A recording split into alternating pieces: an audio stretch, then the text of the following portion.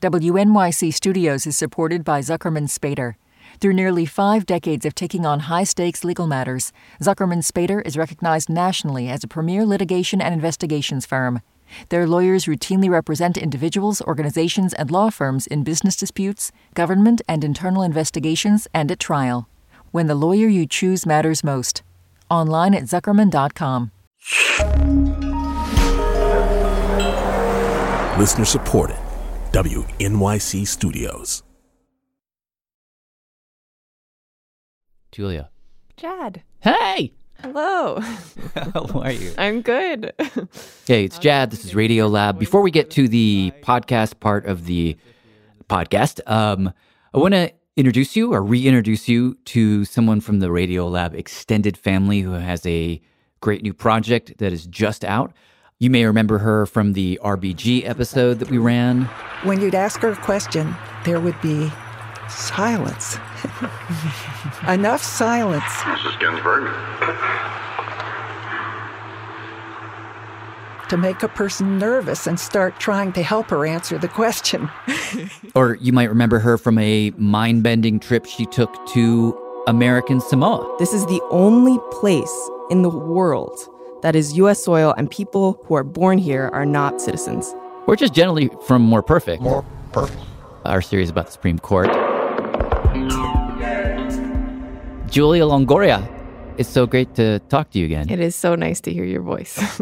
Julia has a new project that is a collaboration between WNYC Studios and The Atlantic magazine, and it is called The Experiment. It aims to be a show about the stories we tell ourselves as a country, our ideals, and moments when those ideals can feel far away. And this push and pull of like believing in the ideal, but pointing out when we mess up. Okay, so you guys have been out for a few months already. It's been getting amazing response. Tell me about some of the stuff you've worked on or that you're working on that's exciting. Yeah, one of the stories I'm most excited about is actually about a Supreme Court case. It's the first case where the Supreme Court looked at vaccination, like basically forcing people to vaccinate, and its legality. So there was this pastor, a guy named Henning Jacobson, who he was living in the U.S. in 1904, and there was a smallpox epidemic then. And Massachusetts passes this law where people are required to take the smallpox vaccine. So this pastor refused. He was like, "Nope, I'm not doing it. I'm not going to pay your fine." It was a fine that they had to pay. And the Supreme Court basically said, like, tough luck, like, you're going to have to pay the fine. And we were just curious about this case in this moment. One of our producers, Gabrielle. Hi, is this the Swedish Lutheran Church in Cambridge? Just cold called the church. We haven't been that in a very long time, but yes. Where the pastor used to work. And the pastor who's there now, Pastor Luchahan, picked up the phone. I'm sure this is about vaccination. Yes. And was just the best character. He had thought so deeply about this man and was not an anti-vaxxer. And he describes this portrait of Pastor Jacobson that's sitting in his office. He looks like he's got like wild hair and a wild beard, kind of. I think he was kind of like a fire and brimstone sort of preacher. He's dignified, I would say. Dignified. Sort of asking, "What are you going to do with me?" And I'm like, "I don't know, Henning. I don't know, man."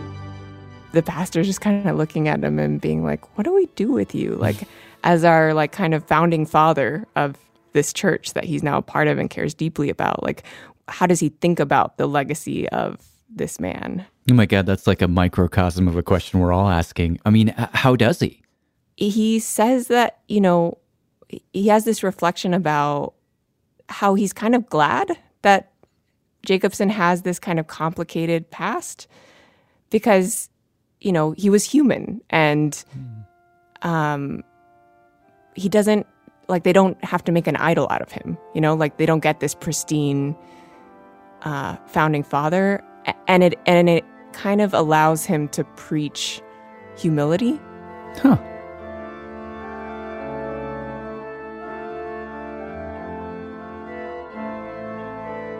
I mean, one of the beautiful things about that, I just speaking personally about Radiolab, is watching people leave. Well, the leaving part that sucks. That's the sucky part. But then after the sucky part, there's like that moment where a new thing comes into the world, and here you are with a new thing, and you're making it also with Catherine Wells, who is another MoPerf alum, and Radiolab alum Tracy Hunt is working with you. So it's cool. I mean, do you feel like what's a not self-surfing way to ask this question? I'm curious, like, how do you feel like the spirit of the show diverges from something like More Perfect or Radiolab? Yeah, I think, I mean, so many of the questions that we thought about together while working with you were really the origin story of the show in a lot of ways. More Perfect is a show about the Supreme Court, and The Experiment is a show that really zooms out from there.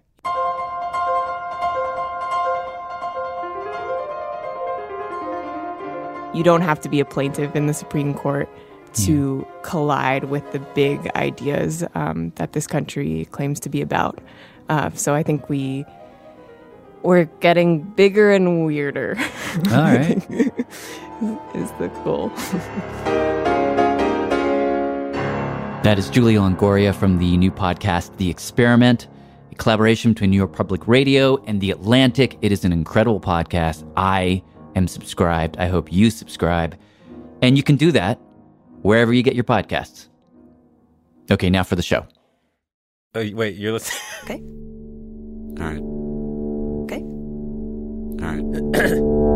You're Listening to Radiolab.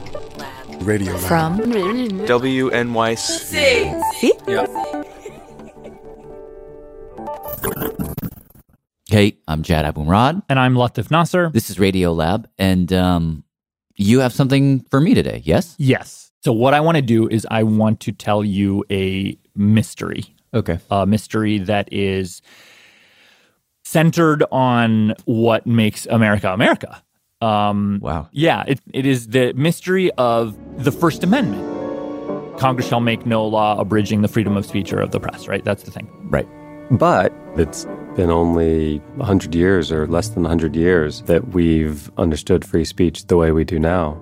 Before that, I describe it in my book as a largely unfulfilled promise. So that's Thomas Healy, author, legal scholar, Professor of law at Seton Hall University School of Law. Thank you so much for coming out to talk to us. Excited to be here. Yeah, I talked to him a couple of years ago, actually, but that conversation that we had has stuck with me because of the way he talked about free speech in this country. And this was really shocking to me that kind of before World War I, the First Amendment was a completely different thing. Am I getting that right? Yeah, absolutely. The time that the First Amendment was ratified. So Healy says that in the early days of our country, like, say you wanted to open up a newspaper or print some pamphlets. The big thing that the First Amendment did for you was say that you didn't need to get a license to do that. If you wanted to publish something, if you wanted to have a press, you didn't get licensed by the government to do that. You don't need to pay for a license to print what you want, which means the press was free in sort of the most boring, literal sense of that word. But it also meant that the government couldn't censor you by charging you too much or not selling you a license, which was no small thing. That was a big advance for freedom of speech. Wow, there was no licensing system anymore. You could say whatever you wanted. But it was unclear at that time whether it offered more. Like whether the First Amendment would protect you after you said whatever you wanted to say. And there was an early test of this. In 1798, the Federalist government passed the Alien and Sedition Act. And not long after that, there were actually newspaper editors who would say stuff against the government and just get tossed in jail. Yes. And the courts upheld it. So it kind of failed the test. It did fail the test. And you see after that, 100 years of failed tests, right? Every time the Supreme Court sees this, variation on the same question, are you allowed to say offensive or subversive things without being punished afterwards? Every time they're like, no, which kind of stands in stark contrast to like what we see around us today, like even just in the last 6 months, right? People online lying about the election on Facebook, lying about vaccines, during a pandemic, lies that led to the insurrection at the Capitol, right? So how do we get to where we are now, where it just seems like the understanding is you can say whatever you want against the government and it's fine? Well, it turns out, according to Healy, those views came, basically we got those views because of one guy. Oliver Wendell Holmes. Magnificent is the word for Oliver Wendell Holmes. Regarded today as the greatest Supreme Court justice in our history. Here is a story as patriotic as the red, white, and blue. He essentially laid the groundwork for our modern understanding of free speech. And who was he, actually? Maybe I should start there. Well, Oliver Wendell Holmes, he was born in 1841, comes from this, old establishment, intellectual family in New England. He's kind of like what you would imagine of a early 20th century Supreme Court justice. He's from a very prominent, wealthy Boston family. His name's Oliver Wendell and Holmes. They're like fancy schmancy names. They all could trace their lineage back to the 17th century. He went to Harvard. He went to Harvard Law School. He fought in the Civil War, on the Union side, of course. And by the time he's sitting on the Supreme Court, he's in his 70s and sort of an imposing figure. He had this military bearing about him. This very upright posture. Piercing blue eyes. He had this sort of shock of very thick white hair on his head. Mustache, right? He has a great mustache. Yes. Great mustache. That expanded out past the edges of his face. But the most important thing to know about Oliver Wendell Holmes is that he was stridently anti-free speech, as we know it today. And that's kind of what's interesting here, because the mystery of how this country switched how it saw free speech is actually the mystery of how this one man switched how he thinks about free speech. And his change of mind became the whole country's change of mind. Huh. And it happened, that switch happened at a very particular moment in his life. So, 1917, World War I is happening. And in Washington, the draft is invoked. President Wilson draws the first number. And Congress was worried that if people criticized the draft, then they wouldn't be able to raise an army. Congress passed something called the Espionage Act. Made it a crime to say things that might obstruct the war effort. Part of it had to do with spy stuff, but there was another part that made it a crime to say things. Anything that was critical of the form of the United States government or of the president, anything that was disloyal or scurrious. Which covered pretty much everything. It made it a crime to have a conversation about whether the draft was a good idea, about whether the war was a good idea. And so all of a sudden, people were getting thrown in jail. People who forwarded chain letters that were critical of the war. People who gave speeches against the draft. Or people who said that the war was being fought to line the pockets of J.P. Morgan. And several of these cases actually made it all the way up to the Supreme Court. So in March 1919, 3 different cases come up in quick succession. Schenck versus United States, Frowork versus United States, Debs versus United States. And the court upheld these convictions. Saying First Amendment does not apply here. Like Espionage Act, lock these people up. And Holmes, in all 3 of these cases, he actually writes the majority opinions. They're pretty dismissive of free speech. Like, look, we are in the middle of a war. You cannot shut your damn mouth. Joke around. Shut your mouth. Otherwise, you're going to prison. Absolutely. Yeah. He saw a sign that said, "Damn a man who ain't for his country, right or wrong." And he wrote to a friend and said, "I agree with that wholeheartedly." It's like his bumper sticker. Exactly. Now, Holmes had his reasons for believing that. A lot of them going back to his experiences fighting in the Civil War. That experience, that had a huge effect on him.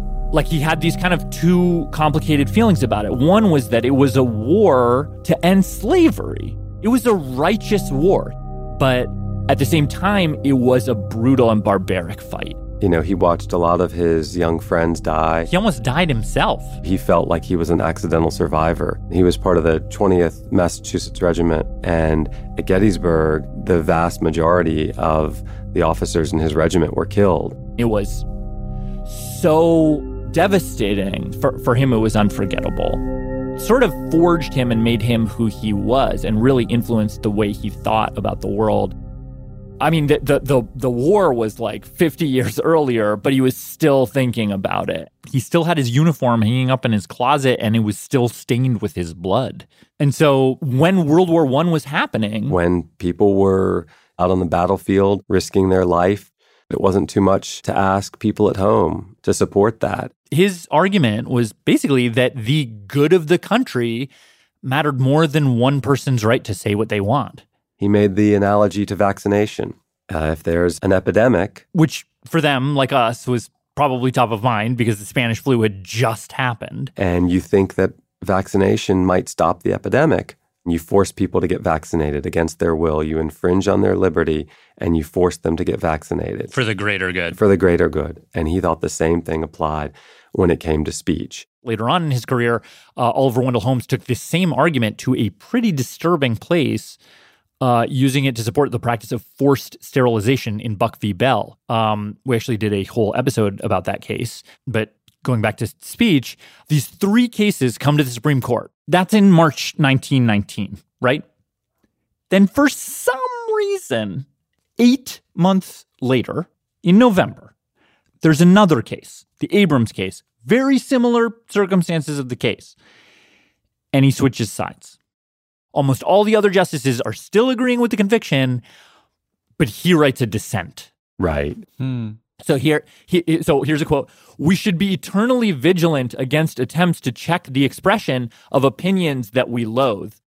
And you're like, wait, you're the same guy that 9 months ago was like, lock up everybody? Had he said this sort of thing ever? No, he hadn't. What happened? Right, exactly. Why did he change his mind between the Debs case in March and the Abrams case in November? Why would this nearly 80-year-old heterosexual, cisgender, white, privileged, powerful, wealthy man, like what made him in those 8 months change his mind so radically, so quickly? Right. So really the question is, if you boil it down into 3 words, the 3 words are, what up, Holmes? You're so ridiculous. So in a way, it's like it's a mystery of one man, but it's a mystery that has this ripple effect into kind of the what is now perceived to be like the quintessential freedom in the land of the free. Because that dissent, that argument he made after he changed his mind, it's the reason why people like Healy say that Holmes laid the groundwork for our modern understanding of free speech. So this 180 in Holmes's head over the course of 8 months, this is one of the biggest mysteries in the history of the Supreme Court.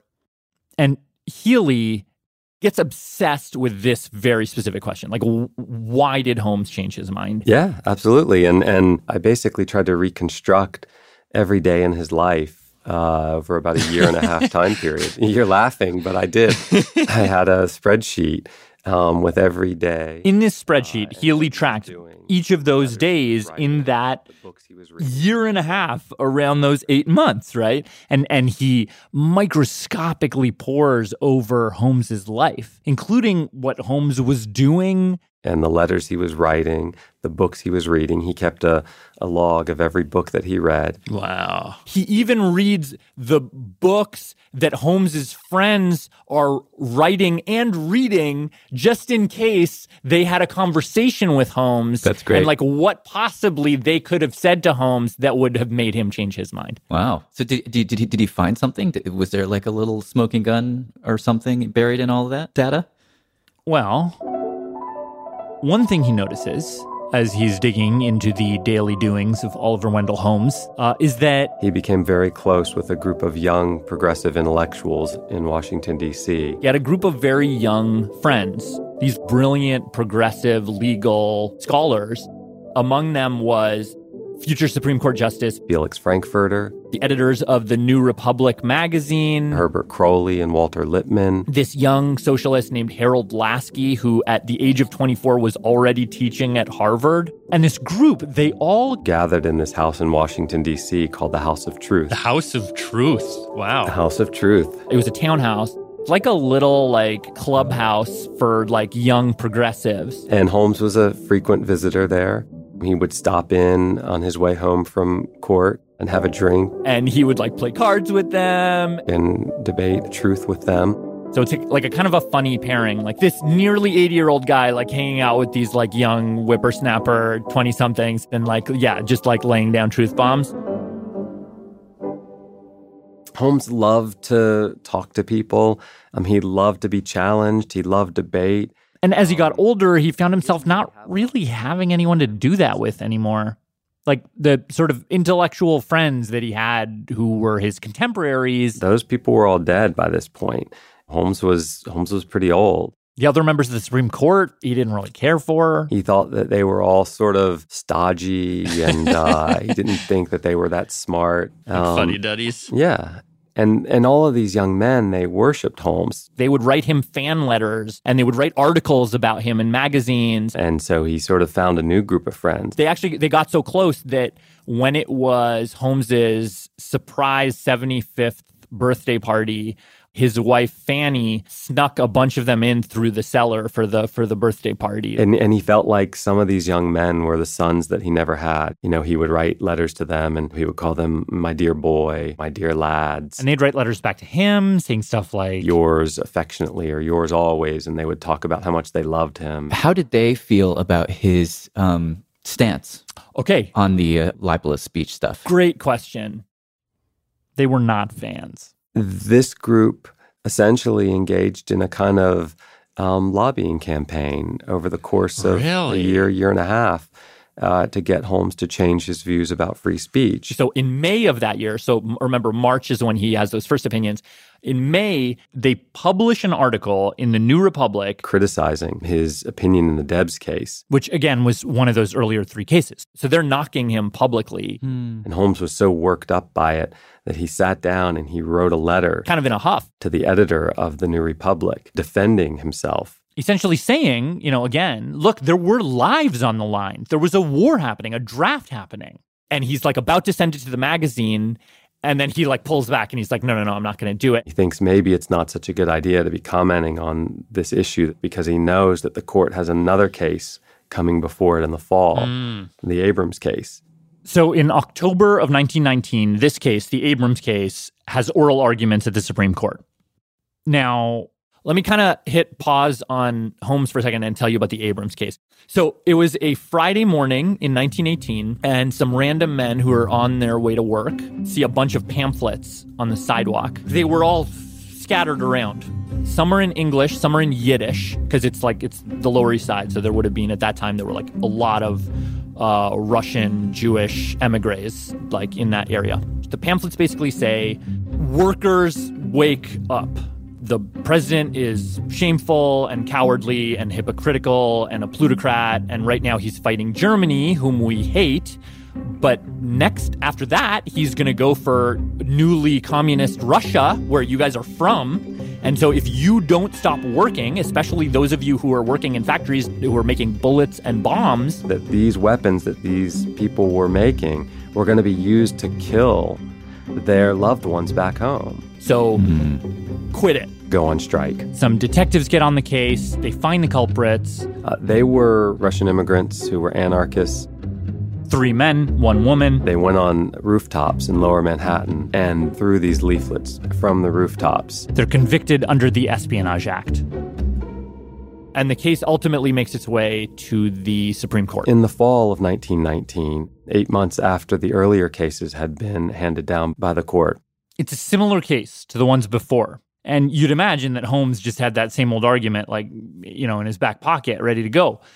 But Healy discovers that something happens right as the court is considering the Abrams case. Something happened to these young friends, in particular to Lasky and Frankfurter. One of Holmes's young friends, Harold Lasky, who's this socialist 24-year-old teaching at Harvard. He comes out in favor of a citywide police strike. So the police in Boston are going on strike. And to the conservative alumni at Harvard, this was just anathema. And so there was this effort at Harvard to get Lasky fired from his job. There was a fundraising effort going on at Harvard, and a lot of the alums were saying they wouldn't give money as long as Lasky and Frankfurter were there. And he is like, if only I had a sort of a prominent Harvard alum who could stand up for me right now.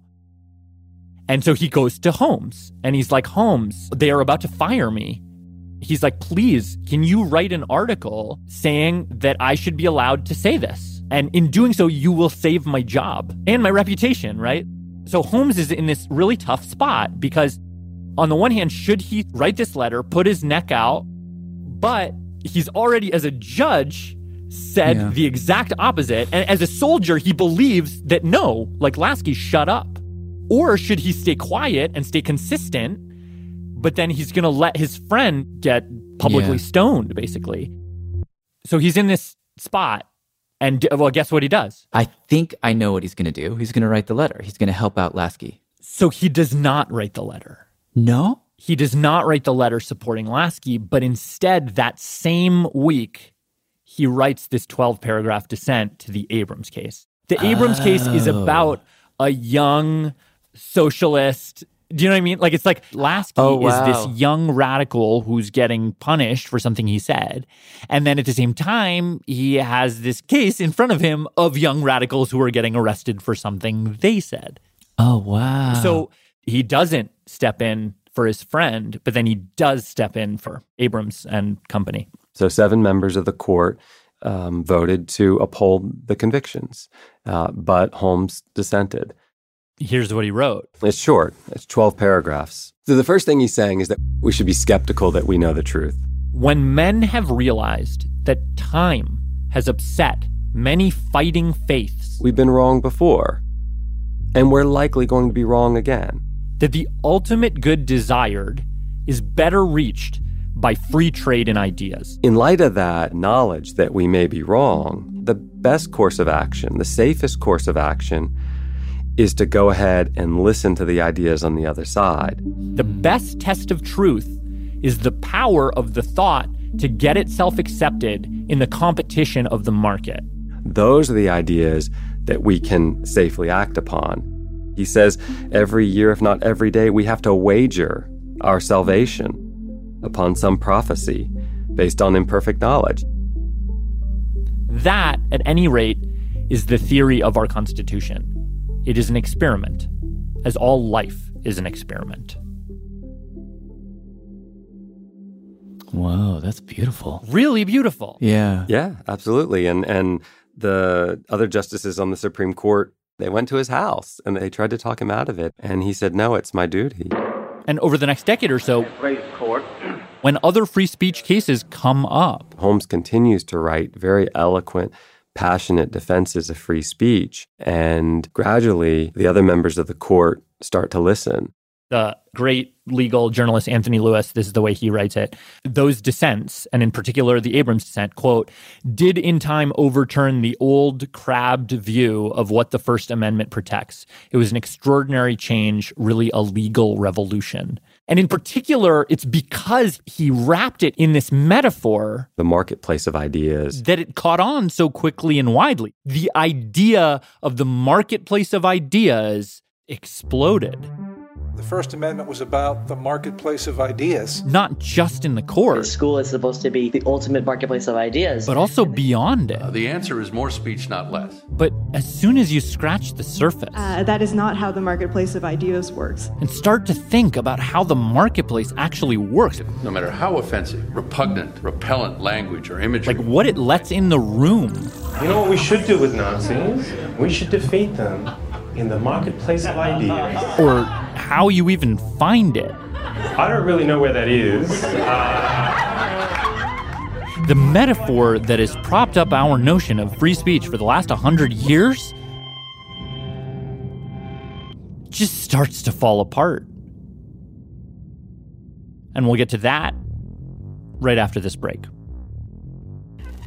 Hi, my name is Rachel Mellama and I'm calling from Alice Springs, Northern Territory, Australia. Radiolab is supported in part by the Alfred P. Sloan Foundation, enhancing public understanding of science and technology in the modern world. For more information about Sloan at www.sloan.org.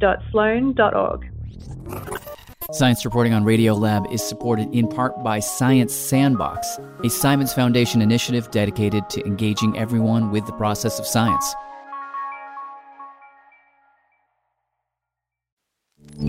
Radiolab is supported by BetterHelp. Whether it's already 2 a.m. on a fun night out, graduation time, a new year, we can find ourselves wishing we had more time, wondering where it all went. But there's a question. If we were magically given that time back, what would we do with it? Perhaps you'd spend more time with a friend that you've lost touch with, or petting your dog, or just noticing the sweetness of doing nothing. The best way to let those special things into your life is to know what's important to you so that you can make it a priority going forward. A therapist can guide you through the process of defining your values and understanding your priorities so you know what things you can spend your time on that will really fulfill you. BetterHelp offers convenient, affordable online therapy that comes to you. Start the process in minutes and switch therapists anytime. Learn how to make time for what makes you happy with BetterHelp. Visit BetterHelp.com/Radiolab today to get 10% off your first month. That's BetterHelp, HELP.com/Radiolab. Hi, I'm Adam Grant, host of the podcast Rethinking, a show where I talk to some of today's greatest thinkers about the unconventional ways they see the world. On Rethinking, you'll get surprising insights from scientists, leaders, artists, and more. People like Reese Witherspoon, Malcolm Gladwell, and Yo-Yo Ma. Hear lessons to help you find success at work, build better relationships, and more. Find Rethinking wherever you get your podcasts. Chad. Latif. Radiolab. And we're back freely talking about talking freely and Oliver Wendell Holmes and the marketplace of ideas. And just what a powerful metaphor that has become for us. Right. And in a way, I do think that there's something so beautiful about the fact that this came out in a dissenting opinion that his fellow Supreme Court justices tried to quash. That's, in a way, it's its own argument. It's like the most persuasive evidence of all for the marketplace of ideas is that if Holmes hadn't himself dissented, exactly, we wouldn't have the free speech we have today. I love that, what you just said. I think that's beautiful. The way in which his argument won is itself proof of the very thing he's saying. Right.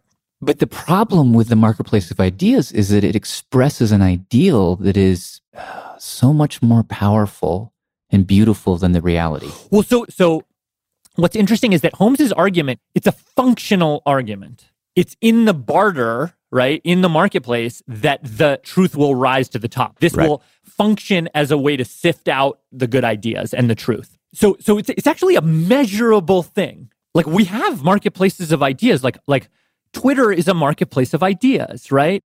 Where things get, shouted down and shamed or spread and celebrated. And the amazing thing about Twitter is that you can see that happen. There's real data there about retweets and likes and whatever else that you could actually use it to test Holmes's idea. Like, does the truth, do the good ideas actually rise to the top? That's exactly right. I mean, as we started to see fake news on Twitter and on Facebook, we realized we had the data to study this kind of question. So I talked to this data and marketing researcher, Sinan Aral, professor, MIT. A couple of years ago, he and some of his colleagues at MIT, they took a quantitative look at this exact question. Like, how do truths and falsehoods fare in the marketplace of Twitter?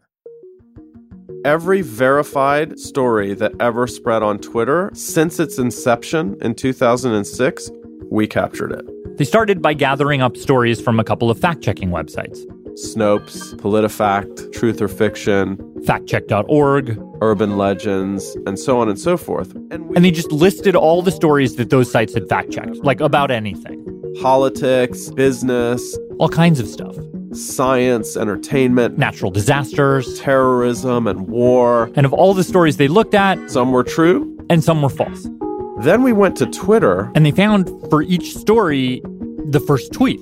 Basically, it's entry into the marketplace. And then we recreated the retweet cascades of these stories from the origin tweet to all of the retweets that ever happened. And so for each story, they ended up with a diagram that showed how it spread through the Twitterverse. And when you look at these diagrams, they look like trees spreading out. And the height and width of each tree would tell you how far and wide the information spread. Some of them are long and stringy, with just one person retweeting at a time. Some of them fan out. Tons of people retweeting the original tweet, then tons more people retweeting those retweets. Lots of branches. On top of that, they could see just how fast the tree grew. How many minutes does it take the truth or falsity to get to 100 users or 1,000 users or 10,000 users or 100,000 users? And Sinan says that when they analyzed and compared the breadth and the depth and the speed of growth of all those different tree diagrams, what he got was the scariest result that I've ever uncovered since I've been a scientist. The trees of lies spread further, wider, and faster than the truth trees. It took the truth approximately 6 times as long as falsity to reach 1,500 people.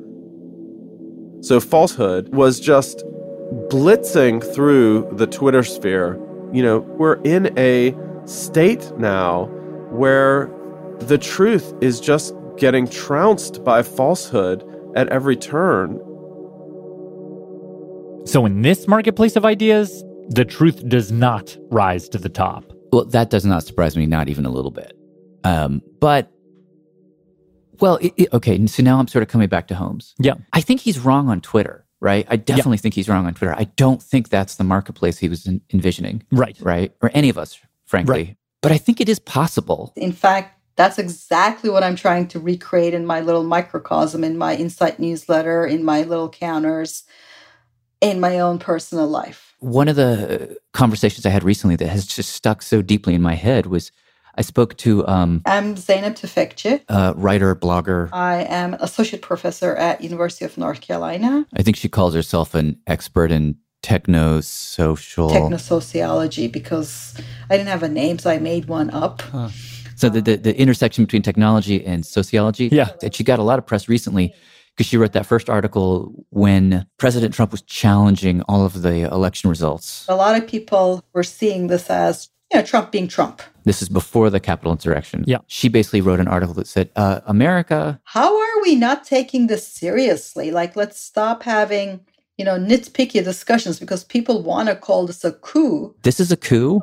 I'm Turkish. I've seen all kinds of coups. This is a coup. So I sort of wrote that when it was seen almost like a hysterical, alarmist thing to say, look, he's actually trying to steal the election. And maybe we don't have the right word for this, but if we ignore it, we'll soon develop the kind of expertise to have the exact right terminology, which is not good, which is how it is in Turkey, where I'm from. Because we've been through so many. Yeah. So she was writing this article, which got a lot of attention. But then she did a thing which it's so simple and it's so basic, but it feels beautifully, deeply, originally Holmesian. Right. So that article you mentioned, I had published in The Atlantic. But she publishes in The Atlantic, gets a lot of attention, but also some pushback. So she brings on this guy. Maciej Czechlovsky, he's a friend who just disagreed with her. Like, this is not a coup. After the election, we started really having this divergent view of it. He was just sort of saying you're exaggerating. So I'm like, you know what? I have a newsletter called Insight. Huge following. So instead of just sort of disagreeing with me here and there, why don't you write that coherent argument? So she got him to come and write a lengthy takedown of her article. She asked him to write it on her blog, her newsletter, to her audience. And then she did a lengthy counter to his counter to her counter. And then people can comment. And she said the whole reason to do it. You try to strengthen your argument by having somebody poke holes in it. She said, I want to make sure my argument is baller. I want to make sure my argument is just tip-top, strong, and tall. And I need him to come at me with his knives out. And not only is it part of my newsletter, it's a paid part of my newsletter. She literally paid him to disagree with her. The whole idea of free speech is to let ideas battle to get to the better version of them. That's what makes your own thinking sharper. And so she was basically like, if there's a way to make a marketplace of my own to resurrect that dynamic, hell yeah, I'm totally going to do that. And so I launched this, and his was the first one. I've had other ones since. She keeps doing it, bringing people on. Who I think can write a really good, strong version that counters mine, paying people to try to take me down. And she created a little marketplace in her microcosm. Right. It's a small little corner, but I thought if I'm going to have my little corner, I am going to recreate the battle of ideas in a good way. And maybe that's what we need to do. I mean, the marketplace metaphor fails us on social media and in so many places, but maybe the solution is to recreate it in thousands of microcosms where the marketplace can exist. Well, okay, so let me counter that now. Okay. Please. Like, as nice as Zainab's little corner is, it works that way because she controls it, right? Like, she's sort of, like a benign dictator, but she's still a dictator. She has the power. And that's kind of the fundamental problem with all of these little marketplaces. People don't have the same size microphone in the marketplace of ideas. So I talked to a friend of mine. Her name's Nabiha Syed. Hello. Hey. How are you? Good. Did this work? So she's a media lawyer. She was one of the lawyers for BuzzFeed when they were like evaluating that Trump dossier to release it. Oh, the Steele dossier? Yeah. And I'm the president of The Markup, a nonprofit news organization that investigates big tech. And one of the first things she told me was that one of the problems with the marketplace of ideas is that there's no reckoning for the fact that some people have bigger platforms than others, meaning their ideas get heard first. Their ideas also get heard more often. Their ideas are also, surrounded by joiners who are like, that idea is popular, I'm going to join it. And part of it, she was saying, like, look, like as a Muslim woman who grew up like right after 9/11. Not that all things in the American Muslim experience boil down to a single date in 2001, but to the extent that like the aftermath of 9/11 was formative, it was because I felt like there was all of a sudden a narrative about who I was that was playing out in the media. As we all know, it's like Muslim terrorist, blah, blah, blah, blah. That bore no relationship to my Orange County, Pakistani, like Kardashian-esque life, right? Like I just didn't, I was like, who are these people? Who this? And she's like, and my people never got the mic. It's about power. It's about megaphones. But here's the thing to remember, like the marketplace of ideas was one theory, right? Mm-hmm. It's the idea that we glommed onto, and it's the idea that really took off because a variety of social platforms were like, yep, that's the one. Because it was this sort of idealistic metaphor, but also because it was the most convenient, laissez-faire, set it and forget it sort of model for free speech. But it's not the only one. Historically, there have been a bunch of other models and metaphors that people have used to talk about free speech, some of which take the view not so much that, argument and dissent lead to truth, but instead that like there's a truth out there in the world and that people have a right to hear it. You should know, is the well in your neighborhood poisoning you? Yes or no? Like, what are the facts that you need to know to live your life and operate in society? That's not a subjective set of opinions. Like, is water poisonous? Yes? Why?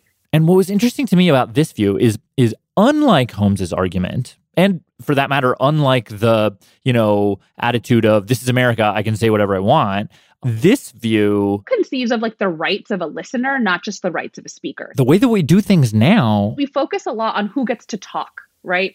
Yeah. If everyone's talking, somehow blah, blah, magic happens.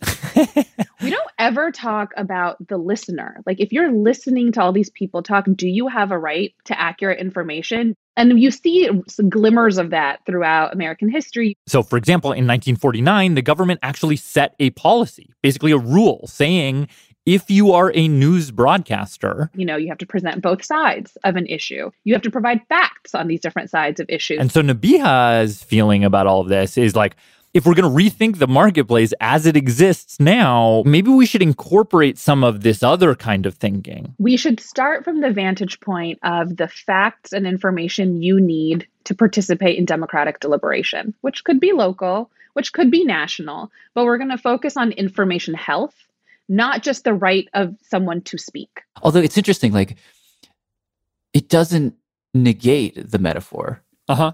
The problem is the metaphor is so beautiful, it distracts you from those key questions, It right? totally does. But those questions can be used to repair the metaphor into something that's actually functional. Can't you just say the marketplace of ideas, asterisks? Okay, and then in the asterisks, it's like, assuming that everyone has equal access to the marketplace, assuming that each voice is properly weighted, assuming that truth and falsehood are somehow taken into account, what we're talking about is a regulated market of ideas. Yeah. I mean, I think that's good, but then the question is like, who regulates it? How do we regulate it? Right now, the people who's regulating it, like we have the courts with like Citizens United Facebook, being like, we don't. Unfortunately. Yeah. And now it's going to be Facebook and the CEO of Twitter is the one regulating. It doesn't make sense. Like, who has that power and how do we negotiate over that power? Which sort of just feels like we're back at square one, right? Like we're back to the original problem. Like, who should regulate speech? And then so I went back to Healy. Hey, Thomas. Just to put all this in front of him, to see if he had any thoughts. Yeah, I actually do. And the first thing he said was, okay, yes, the marketplace idea, the way it works now, it's broken. And it's in general, it's an odd way to think about speech. This kind of weird, commercial understanding of free speech. What about thinking about us all as scientists? Because you're not buying and selling potatoes. You're looking for truth. Absolutely, right. We're not buying and selling potatoes. We're testing the theory of relativity. Yeah. But he pointed out to me something else that Oliver Wendell Holmes said in that Abrams dissent. It turns out that Holmes relied on another metaphor in his Abrams dissent as well. There's a thing he says right after the marketplace idea. He writes, that at any rate is the theory of our Constitution. It is an experiment, as all life is an experiment. And so Healy says what he thinks about is that one word, experiment. And what Holmes could have possibly meant by that. And he's come to the view that Oliver Wendell Holmes was probably acutely aware through all of his experiences that reckoning with free speech, when you're trying to build a democracy, it doesn't end. We don't win the game, right? The whole point of free speech is not that, we've got free speech, now democracy is easy. No, democracy is hard. And so to Holmes, the point wasn't to get to some definitive moment of triumph. It was just to keep the experiment itself going for, as long as possible. And one of the ways to promote the success of an experiment is to build in some flexibility. When the experiment doesn't go the way that you expect, when your initial ideas are challenged, you adapt. You come up with new ideas, even new metaphors. And so that's another way to think about free speech. That we constantly have to be rethinking what we even mean by free speech. Okay. It's a constantly tweaking thing. Like it's a thing that it's never set, but it's something we need to kind of keep tweaking as we're going and keep refining. The marketplace of ideas has been such a beautiful idea, and it's served us for about a century. And maybe it's time to think about what a different theory could look like. So what's the better theory? I mean, now is the time for you to kind of lay down this bombshell of this new theory. What is it? Oh, cool. Yeah. No, I don't have it yet, but I'm working on it.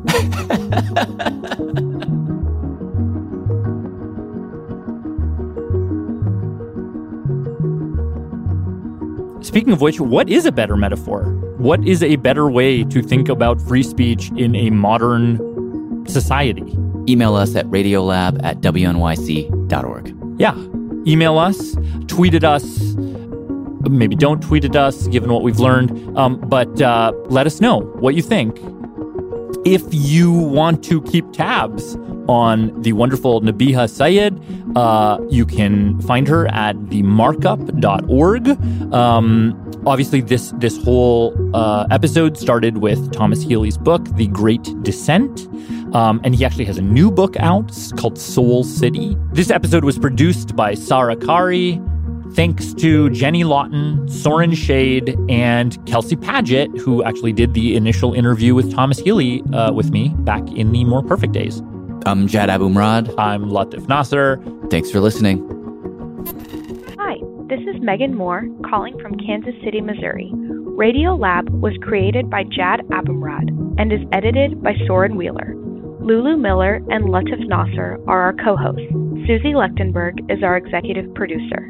Dylan Keefe is our director of sound design. Our staff includes Simon Adler, Jeremy Bloom, Becca Bressler, Rachel Cusick, David Gable, Matt Keelty, Annie McEwen, Sarah Kari, Arian Wack, Pat Walters, and Molly Webster, with help from Shima Oliai, Sarah Sandbach, and Karen Leong.